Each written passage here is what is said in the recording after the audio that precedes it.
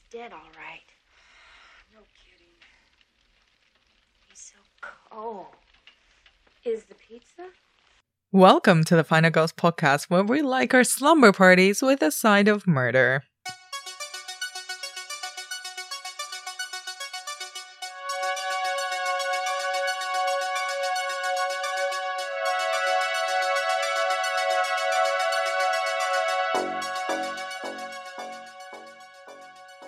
I'm Anna Bogutska, co-founder of the Final Girls Collective and your podcast host. If you are new to the show, welcome. In real life, the Final Girls put on events and screenings that explore the intersections of horror film and feminism. And on the show, we take a horror trope, think and talk about it in depth over the whole series. Which basically means that I invite very smart, very funny women and non-binary folk to talk about horror movies in depth with me. And in this fourth series of the podcast, we're looking at teen horror, how it's evolved, and why teenagers, and especially teenage girls, make some amazing and compelling protagonists. Before we dive into our double bill this week, a quick reminder, you can follow us on Twitter and Instagram at The Final Girls UK for updates, event announcements, special invitations, tons of horror-y TikToks, and we also have a Patreon where you can support our work if you so choose to and get occasional bonus episodes. We also have an editorial platform where we commission new essays by amazing writers with new stuff coming out every week. So I encourage you to subscribe to our newsletter to be the first one to receive all these straight in your inbox. With all of that said, today's episode, we're very much still in the 80s slasher heyday with the first two entries into a unique franchise, the Slumberparty Massacre. The premise of all the films is pretty simple. A group of girls have a slumber party and a killer tries to murder them all with a massive drill. Not overcompensating for anything at all. The interesting thing is that it remains the only slasher franchise written and directed entirely by women, and there's also a reboot coming out later this year. So the entire franchise is kind of filled with feminist intentions. Whether they succeed or not, we shall see in this episode. If you're new to the show and have never seen these films before, like I said, the plot is pretty simple, so there's not much to spoil, but we do go into detailed conversations about both the films pretty much from the beginning.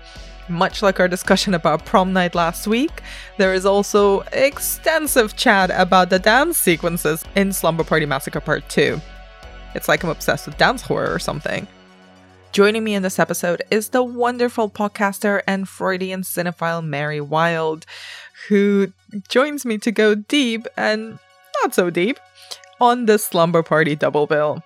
And with all of that said, please enjoy our take on the Slumberparty Massacre Parts 1 and 2.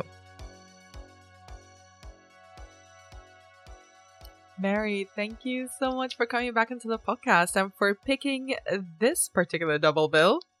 Oh, hi, Anna. It's a pleasure to be back. I'm so excited to be talking about the Slumberparty Massacre 1 and 2. I think it's very telling that we've left off 3 because it is what it is. It is what it is. Yes. Yeah. The less said about it, the better. Exactly. Yes, it exists. We'll leave it at that. Yeah. But before we kind of dive into what Slumberparty Massacre the first one and the second one are, and ripping them apart a little bit, can you tell me why you picked these? Like, what do these films mean to you? Oh, wow. Well, when I saw your list, first of all, I was really impressed with the selection that you had going on, and I would have happily done every single one of them with you. But I decided on these two in the first instance because there's something really subversive about them that I'm really kind of intrigued by, and it produces a really strong feeling in me when I watch them. I do really love these movies, truly. And I've never really had an opportunity to discuss them before. So I thought, well, this is great. I can't wait to talk about it with you. Amazing. So I want to dive into all that love and all that subversion that you see in these films. But to set the scene, how would you summarize the Slumberparty Massacre? Well, in a nutshell, it's a film that follows a high school senior who gathers her friends around for a slumber party. and they're all unaware that an escaped power drill wielding killer is loose in the neighborhood. And it's, I guess you could say that it does follow certain tropes. I mean, in my understanding, the original creators of this movie were setting out to almost do a parody of the slasher. Mm-hmm. But I think it's sort of diverted away from that plan. And am I right in thinking that the studio ended up telling them to shoot a straight movie? You are. So yeah. It was written by Rita Mae Brown, who's kind of a feminist writer, as a parody, as a satire of slasher films and the sexist tropes that she saw in them. And then when it was produced by Roger Corman and his company, and it kind of became a straight slasher, so a more direct entry into the slashers that were kind of really exploding all over the place after the really big, genre defining films that had come out in the mid and late 70s. The 80s were very much, franchise the shit out of everything. Yeah. and do as many of these as possible. So it was kind of aiming for that. But I think, and we can discuss this later, a lot of the humor still is alive in the film. And although the credit in the film is given only to Rita Mae Brown, Amy Holden Jones, who's the director, she's written, I think I found a blog post that she wrote a while ago when I first found out about this film, that she very heavily rewrote the script, but is not credited as a writer on it. Oh, interesting. But yes, that is the premise, basically. Yeah. I mean, watching it, you can kind of tell that there was always the kind of like origins of tongue-in-cheek absolutely throughout it, and it just runs through. But it is this strange interaction between the desire to do a parody and the insistence on doing it straight that ends up producing this kind of final result that is weirdly like alluring, but for very taboo reasons. And I think that's why I like it so much. Okay, well, go into the taboo reasons. Don't tease me with taboos and then don't explain what you're talking about. Well, I mean, firstly, the opening scene, of this young, this 18-year-old girl waking up. Right away, we see like her morning routine. I mean, listen, I'm like pretty. I watch wholesome content, Anna. I watch YouTube videos of influencers doing their morning routine. Not once have I seen anyone look so. So sexy in the morning. It basically starts off as a softcore porn, doesn't it? Where totally. It's like, I'm gonna admire. It's like she grew breasts overnight, and she's like, "Oh, hello! I must now throw away all my toys, and put on a sexy dress because I have now overnight become a woman." Yeah, I've completely just blossomed within like a day, and I'm just collecting all my old kid stuff and getting ready to be, this kind of sensual adult woman. It's a very funny opening scene. And I have to admit, I watched it with my husband. I mean, I'd seen it before, but I rewatched it. He'd never seen it before. And when he saw that opening scene, he's like, what is this podcast you're going on? I'm like, what's going on? My husband is a Catholic man. He's like the original trad Cath, So he's a little bit, he's blushing a little bit. And I thought it was so sweet. But no, I think just that really sets the tone, I think, for the film, because I think that in that scene, the crux of the movie is already there. This kind of rejection or turning away from childhood and kind of having this newfound embracing of all the things that await you in adulthood and womanhood. And I think it just picks up from there. And it's interesting that you mentioned that, because one of the things, and I wanted to ask you about what you think makes this film subversive, like you mentioned before. One of the things that the setup is fairly simplistic, but then a lot of what the girls do is kind of all the telltale signs in slasher rules that will get them murdered. You know, they're only talking about boys. They're like hanging out. They're smoking weed. They're talking about sex. They're sexually active. Like, all of them are kind of marked for death. Yeah. But that's not exactly how the film plays out. No, exactly. I think the taboo or subversive element that I identify in it really is it's kind of embodied in the weapon of choice, the power drill. And it, you don't have to be a Freudian to make the link between this murderer's weapon and the phallic element and, the drilling. And it's there's so many great scenes of like, the tool like pushing into walls and through like doors and stuff. By the way, I had completely forgotten about that whole peephole business. That was hilarious. But I think what makes it so kind of a little bit risky, a bit daring, subversive to me is I enjoy this movie purely on the basis that I'm reading it entirely as the young female protagonist's desire, for having sex.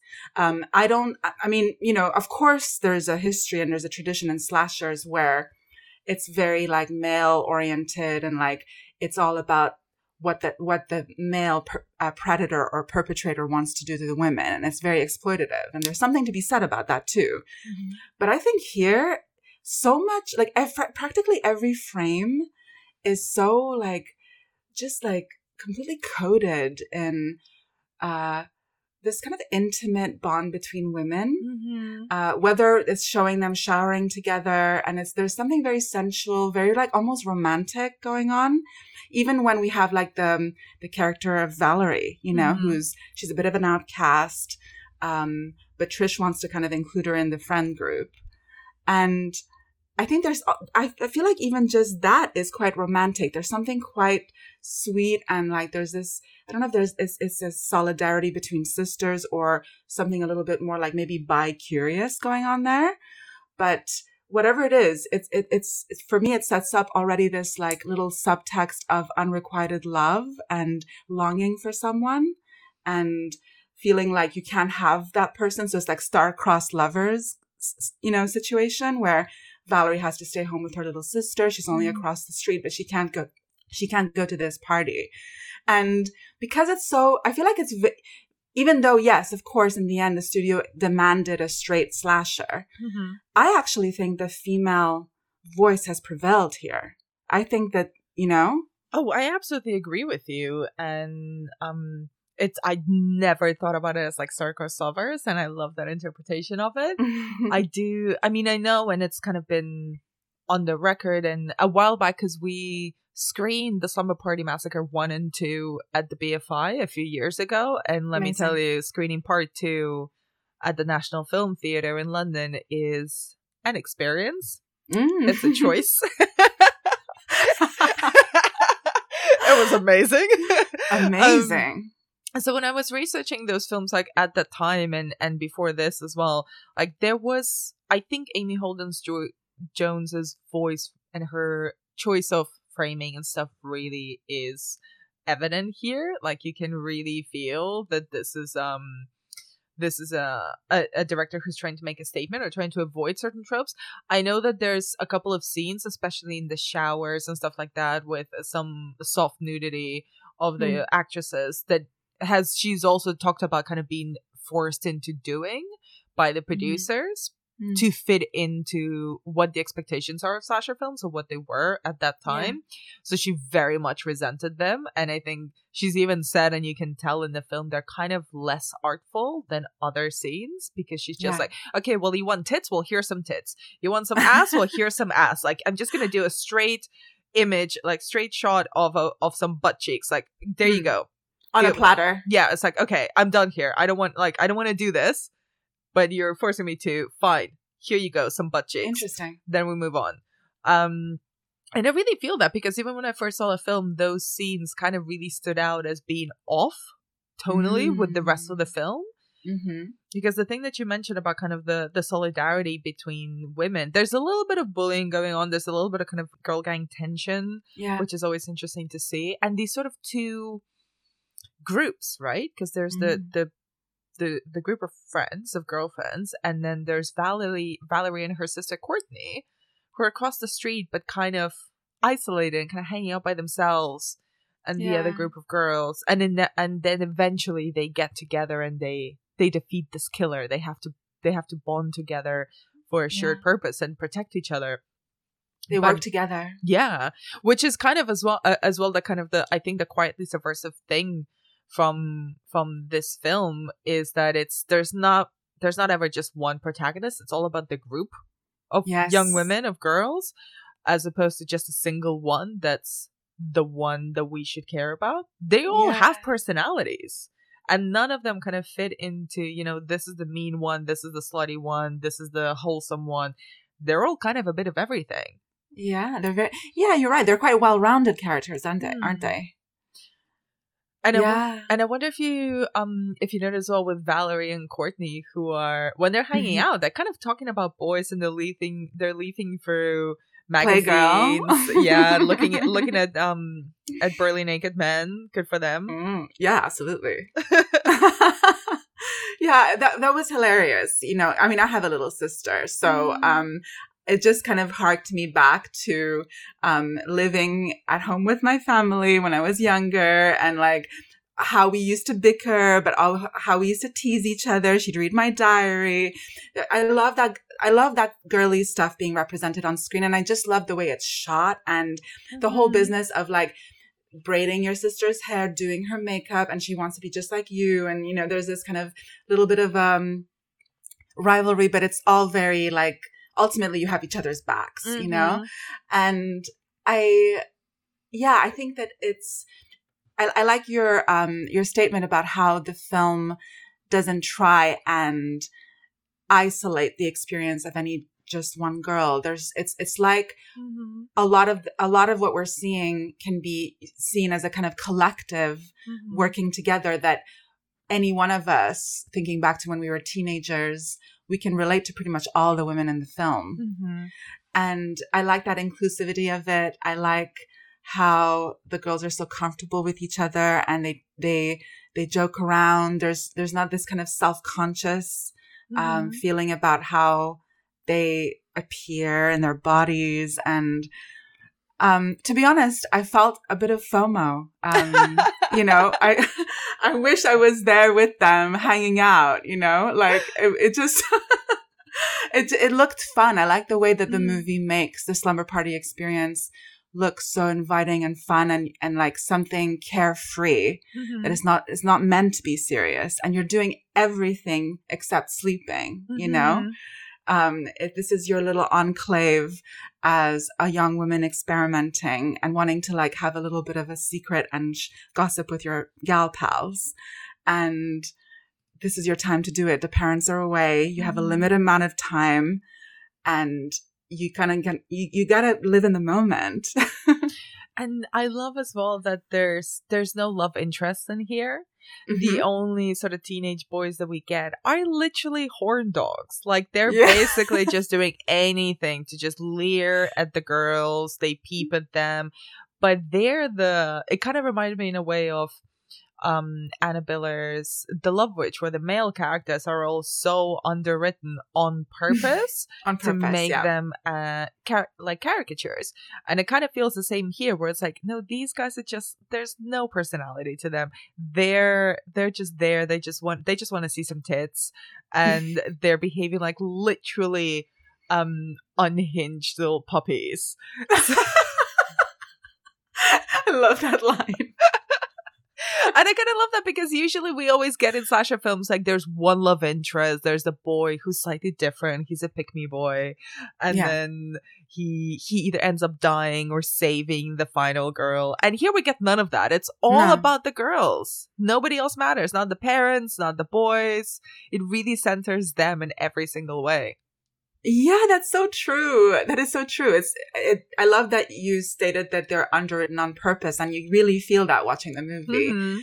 they are just an afterthought. It's really about the dominance of female subjectivity at that particular age. I mean, actually, I even thought, rewatching it again, that the next door neighbor, the male guardian, as it were, who's kind of instructed by Trisha's parents to kind of look after her and be the watchful eye and make sure she doesn't get into any trouble. I love how that was a misdirection, because I had, when I first saw that movie, I thought that he might have been potentially the killer, or that he was going to try and like sexually assault the girls or something like that. And I love that misdirection, that actually it's just this little hint that he might pose a threat, or that, because you can see that Trish is really annoyed by him. But actually, in the end, he's irrelevant. He's completely irrelevant. And I think that works very much in your theory that this is about, this is like a psychologically female space. And the men are just passing through, maybe like fleetingly. They're just tourists. Yes, I love that. Tourists. Except one man. Yes, except one man. There's only one man that matters in this film. Oh my gosh. I have some thoughts about him. Tell me what you think about the driller killer.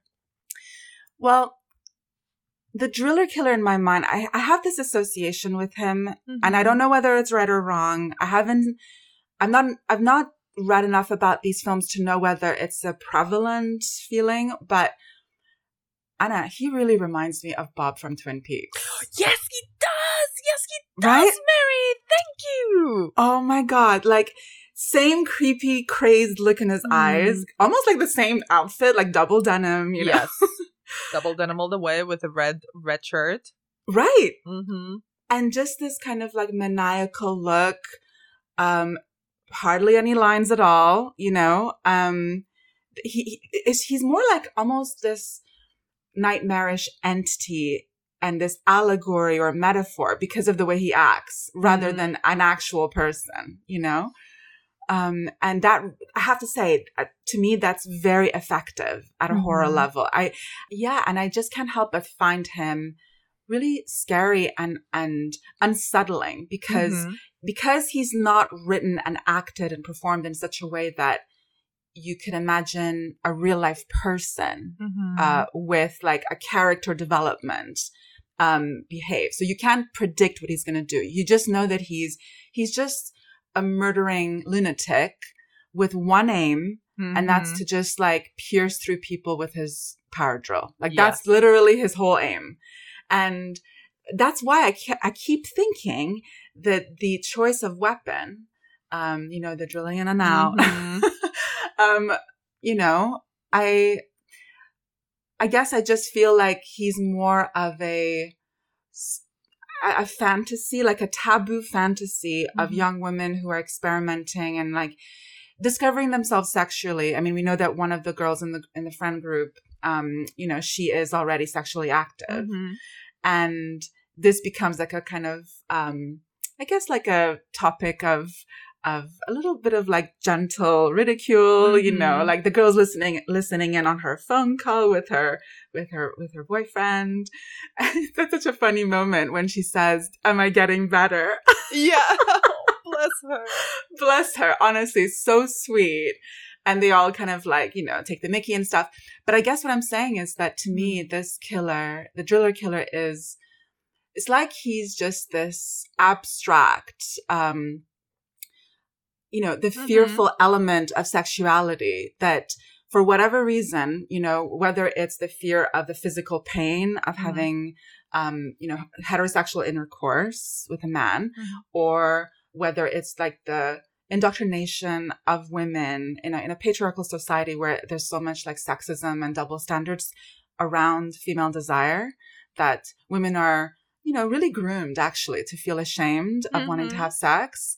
So there's a lot of different like factors working together that contribute to the idea and the concept of sexual intercourse as being something terrifying, actually scary, like that could harm you. And I feel like I really just read this film as a metaphor for that. And I feel like his constant, like lurking around, peeping through the window, stalking these girls. He's never far from them, i.e., the sex is never far from their mind, but it's particularly the scary element of sex that they're preoccupied with. I see. I love, like, I think it works on several levels. Yes, it does. And I love that reading of it, because I'm like thinking of scenes as you were speaking, and he's both he's a very simplistic idea of sexual threat and sexual violence, as opposed to, I don't take it as like I don't really read him as a metaphor for sex in general, but I do for sexual violence in this kind of shamey way where, and it's a conversation we're having a lot right now in the culture, in the discourse, that why is it women's responsibility to protect themselves from sexual violence, like that threat always hanging over our heads every day, and when things happen, that essentially women, the victims, being blamed for it, instead of acknowledging that there is a culture that creates immunity for sexual assault. And I'm thinking of him as like this constant threat that makes it, in the safe space that they're created, the slumber party where they're talking about stuff, and they're changing clothes. Like, none of it is sexual. No, it's not. But when he, for lack of a better word, like penetrates that safe space, it's this constant over the top, like aggressive threat of this stranger danger sex offender who's gonna literally drill a hole through your skull or your belly. Obviously that's a metaphor for penetration, but it's all about assault as opposed to sex to me. And kind of in their free spirited kind of lovely space where they're just hanging out and smoking weed and eating pizza, then that thread that's outside of them, that they're not inviting, that they're not, they're not sexualizing themselves, they're not doing anything wrong at all, but they're being pursued and chased by this threat. And I think this is us reading into the film because it's interesting. It's being informed by conversations that are maybe more current, but I do read it since I rewatched it this morning of like, oh, it's looming over them, but they're not really doing anything to entice it. They're not doing anything to invite it in, but they have to fight it off. And it kills some of them in the process. Yeah. And of course, this is like a lighthearted 80s slasher movie, but I do think that it's interesting kind of thinking about it as an uninvited sexual threat, but that's also a little bit like a caricature as opposed to dangerous, because he is a caricature of a villain. He's a caricature of a killer. He's got a big drill. He looks like a discount Bob from Twin Peaks. There's not much character development there. He's never going to be like one of the iconic slasher killers that we know and love. But I wonder if that also feeds into this reading of it's just this caricature of dangerous men that you should fear, when actually it's usually the boys in your school, your neighbors, like people who are close or people who are supposed to be fountains of security or sources of security and protection. And obviously here I'm thinking about, people in positions of power, or specifically like men in positions of power that then assault and sometimes murder women. But I'm taking it to a dark place when thinking about this film. But something you said really made me think of that as it's like he is kind of roaming around their house and trying to get in and trying to kill them, but there's no argument for it. There's no reason. No, not at all. There's no methodology or motive. He just purely is driven by that impulse. And it's very reductive, but which kind of situates him outside of like the rational, the typical kind of character you see in a movie that you would want to identify with. He becomes very saturated with just that one impulse. Yeah. Actually, while you were talking, I suddenly had another association, because if you recall at the beginning of this film, he kills the telephone maintenance lady. Yes, he does. And Who's also wearing double denim. Yeah. Yeah, I loved her look, actually. She looked great. she looked fantastic. But it is a very interesting signifier that he chose to kill her first in the film, or at least at the start of this film. Mm-hmm. And to me, that signifies that, because he does that in 2 instances. He kills the telephone lady first and then steals her van. And then later on, he cuts the cord of the phone where the girls are trying to call the police because they know there's some disturbance outside. So this is a repeated pattern, which makes my ears kind of prick up a little bit and think, there's something there about him wanting to curtail the capacity to communicate. So there's something there in him that wants to halt the process of kind of like linking together through the device of the telephone, which is for talking and sharing and connecting outside of yourself. And that I think plays really well into your theory about the sexual assault dimension of kind of like shaming women into the abuse that they've had to suffer. But also within that is a whole network of dominance and bullying victims where they're actually silenced. And so they're completely cut off and isolated from communicating their experience in a culture that blames them for the abuse they've suffered. So I think that the kind of cutting off of the telephone kind of activates that a little bit. I love how deep and how dark we've gone on this film. I know, right? Which like has so many funny moments too. I don't want anyone like listening to this who perhaps has not seen this film or hasn't seen it in a while. Like, I think those are great readings. But can we talk about the humor as well? Yes, I'm dying to. The first one for me, by the way, being the one that completely had me roaring, like almost rolling on the floor laughing, is when the pizza delivery guy. Oh my God. I love that moment. And honestly, same. I would not let good pizza go back. No. Absolutely not. Like, fine, whatever, dead body, sure. But pizza? Like, excuse me. If it's Napoli Gang truffle pizza, I don't care. Exactly. I love her whole approach as well. I love that character. She is so cool. And she's just like, you know what? I'm fucking hungry. Like, I'm just going to grab this pizza right now out of like pry it out of his cold dead hands, literally, Fucking amazing. And also the way that the pizza delivery guy is murdered. I mean, he's kind of already dead, but I found it very funny. It's hilarious. Like he got the Oedipus treatment, didn't he? He had his 2 eyeballs like drilled out of his skull. And then he just falls to the ground. I mean, it's just, there's something there to me that, really, cause it is just the setup of it as well. Cause they're like, they're just like waiting to open the door. They're counting their like little dollar bills. It's so innocent and wholesome. And then the guy just falls down, and it's I do really like those little gags in the film. Hey, you know what? Free pizza though. They didn't have to pay for it, didn't they? Even better. Tastes even better when it's free, baby. Of course it does. I love it. Yeah, I did. I found it very funny. Not as funny as the second one. Oh, which we should get into. Let's get into it. But yeah, before we get into Slumberparty Massacre Part 2, is there anything you wanted to mention about the first one that we didn't cover?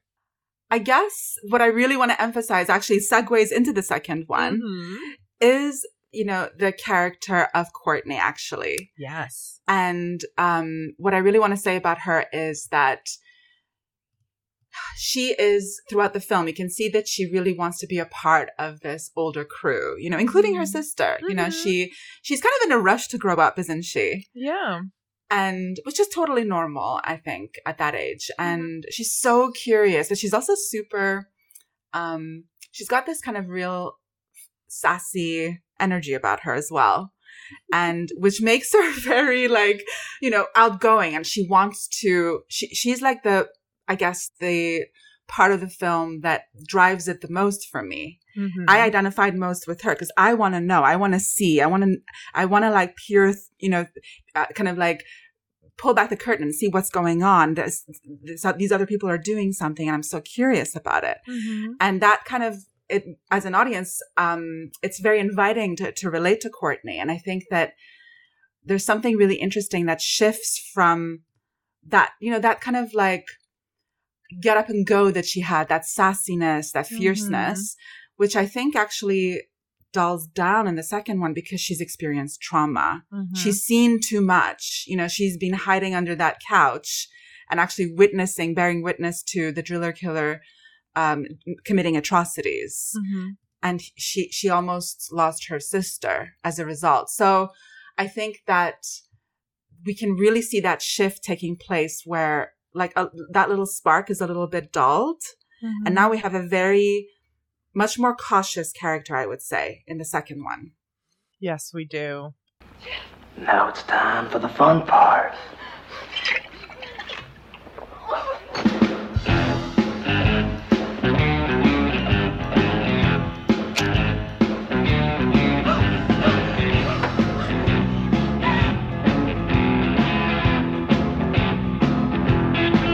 I love to jam it to the floor, let me twice pipes roar.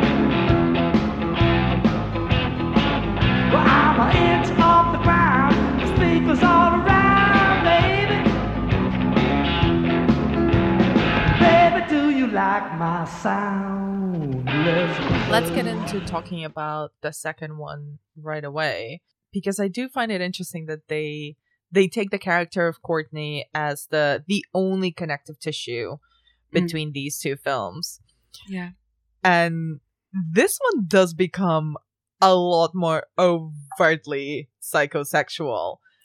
Yeah. Because it literally is the driller killer who they murder at the end of the first one comes back, but he is literally in Courtney's dreams. Yes, he is. It's very supernatural, isn't it? It's like, it's, for a long time we're like, okay, is he just a figment of our imagination? Is there really someone there stalking them? Mm. And being in that, I guess, mindset in the movie and that feeling that misdirection is oddly satisfying, the not knowing. And I like the fact that he's also represented as a kind of like greaser rock star. Listen, we need to talk about this. Let's do it. Okay. What did you think of him? I can't get over him. So in the first one, he's played by Michael Villela. Mm-hmm. And he really takes it seriously. Like, you can tell this man is like gone method. He's done his research. He's like, the denim represents something. What, we don't know, but like there's things there. He's taking it very, very seriously. And this one, I think he's like Danny Zuko with a drill. Oh my god, yes, Anna. He is like, I've got tassels, I'm here to dance, I am auditioning for Broadway, but like a spooky Broadway, and like his driller is now a guitar with a drill at the top. And he's like, I am a rock star, I'm sort of like a disco Freddy Krueger. Oh my god. I will penetrate your dreams, baby, with my jams. That's his whole vibe.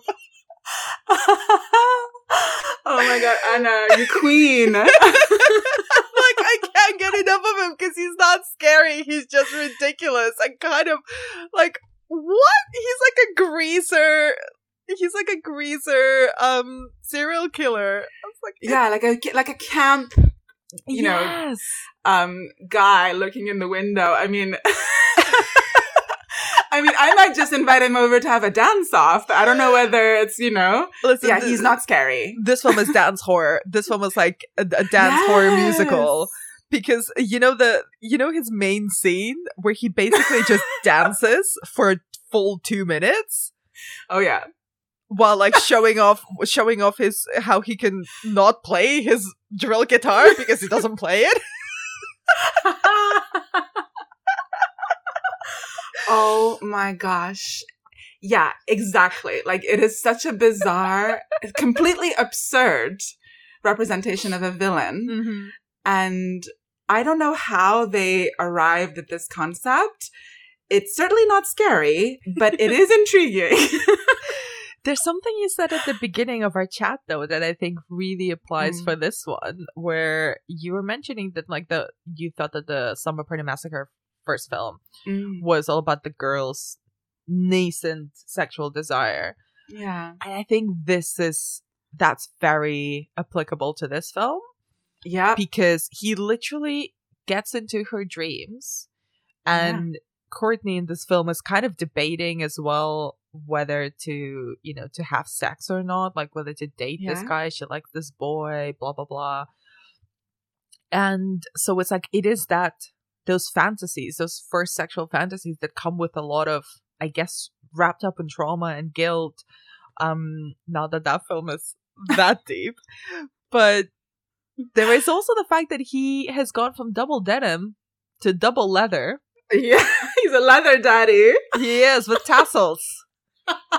He's wearing little leather dancing shoes. He's got greased up hair. He's got a what do you call it? A bouffant? What is it? He looks like Danny Zuko. He really totally. Does. Oh, 100%. They must have deliberately connected that, of really kind of almost like perverting the Danny character into this weird mutant, like serial killing driller killer, who's also very camp and wants to have a sing and dance with you, like, I don't know. It's just, I think, definitely in this second installment of this series, this is when the conflicted feelings toward sexuality really come to the center. And for sure, it's like really predicated on Courtney and how we can see she's very tempted by this young man. She dreams about him. And she, she's in this band and she seems to be singing to him. It's all very quaint and romantic. I really liked the scene when he kind of pulled her aside right at the beginning. And she's like, sort of like leaning back against a tree. And he says, he's trying to invite her to do something at the weekend. And she says, well, I was going to invite you someplace.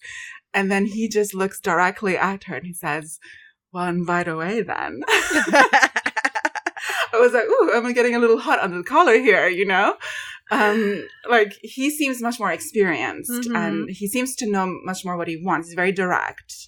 And I like that he doesn't play games, I like his style. And it seems to be, I think and I say this with the utmost affection for both of them. I don't think either of them have any bad intent, but I think he's trying to corrupt Courtney in the best possible way. I think he's trying to sort of gently direct her towards her own desire and what she wants to do.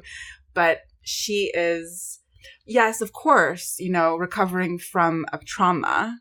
And I think maybe what's gone on for her psychologically, again, this is all speculation and just pure interpretation, but I think Courtney has internalized the shame from the first film of wanting to be a part of the big girls club, wanting to, just her curiosity about men and her, just like those budding feelings in puberty and all that sexuality that is still underdeveloped and she's underaged, but it's starting to starting to burgeon a little bit. I think what's happened to her is that she's completely associated those early impulses with what she witnessed.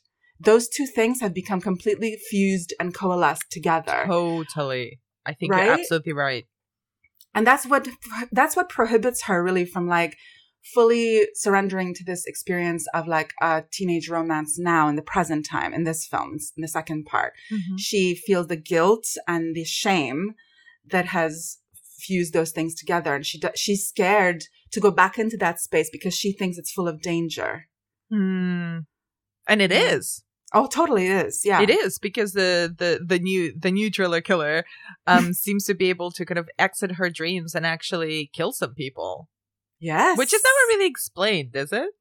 No, it's conveniently left out. Yeah. It's sort of like, you know what? Just go with it. We're not going to put as much thought into this as Wes Craven did into Nightmare on Elm Street. Yeah, exactly. It's all meant to be this absurdist fantasy, isn't it? Yeah. But it is fun. Like, I think it's fun with all of its psychosexual elements, which I do think are interesting and kind of on the nose in some ways. It's actually, both of these films are really fun. The second one is just absurd, and that's why it's very entertaining.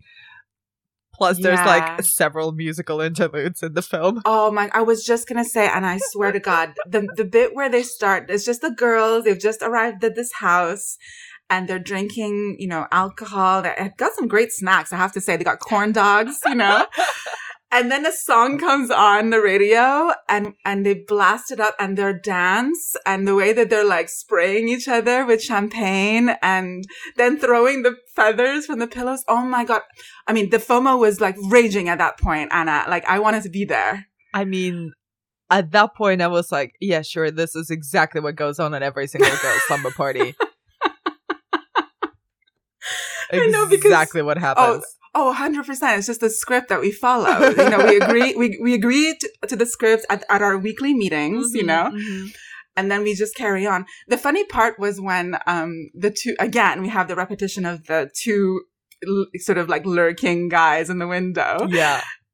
Like literally just copy and paste from the first one. But the lines were hilarious in this one because one of them said, "I can't believe that girls really do this at slumber parties." And the other one's like, "That's because we are dead and we're in heaven."